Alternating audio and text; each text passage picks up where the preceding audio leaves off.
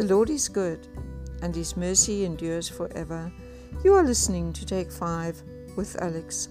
This morning I want to read you a piece written by Elisa Kirst, and it's just so true of especially what's happening at the moment, but what often happens in our lives and that we really have to guard against. She writes, "Sometimes what's really overwhelming us isn't too much to do or too much to process. It's too much fear in the mix. Fear of the unknown, fear of other people's unpredictable choices, fear not knowing the whole truth, fear of what crazy thing is going to hit next, fear of not being able to see or if normal will ever return. I think what's really causing me to be afraid isn't what's in front of me.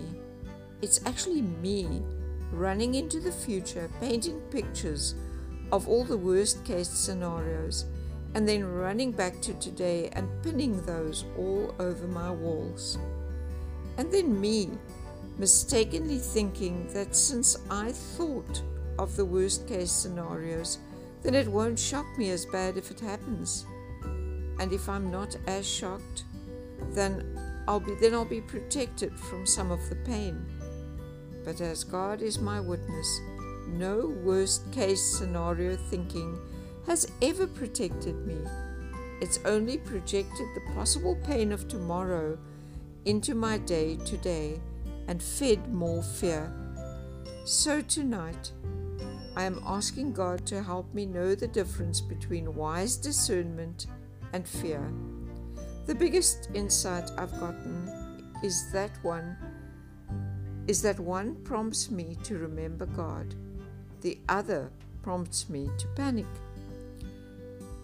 I think it's time to tear down some pictures and glance outside. Look up into that big expanse of stars and acknowledge that today the sky didn't fall, and the same God who kept all the galaxies in place today will be right there to greet me and lead me into the daylight tomorrow." What an amazingly insightful and truthful piece of writing. We often go and fetch trouble from tomorrow. We go and fetch it and we own it. And tomorrow does not belong to us. Tomorrow belongs to God, because He is the only one who knows what's going to happen tomorrow. And He is the only one who has the whole world in His hands. And He tells us, don't worry about tomorrow, because tomorrow brings its own troubles. How many things that we worry about actually happen? Very few of them.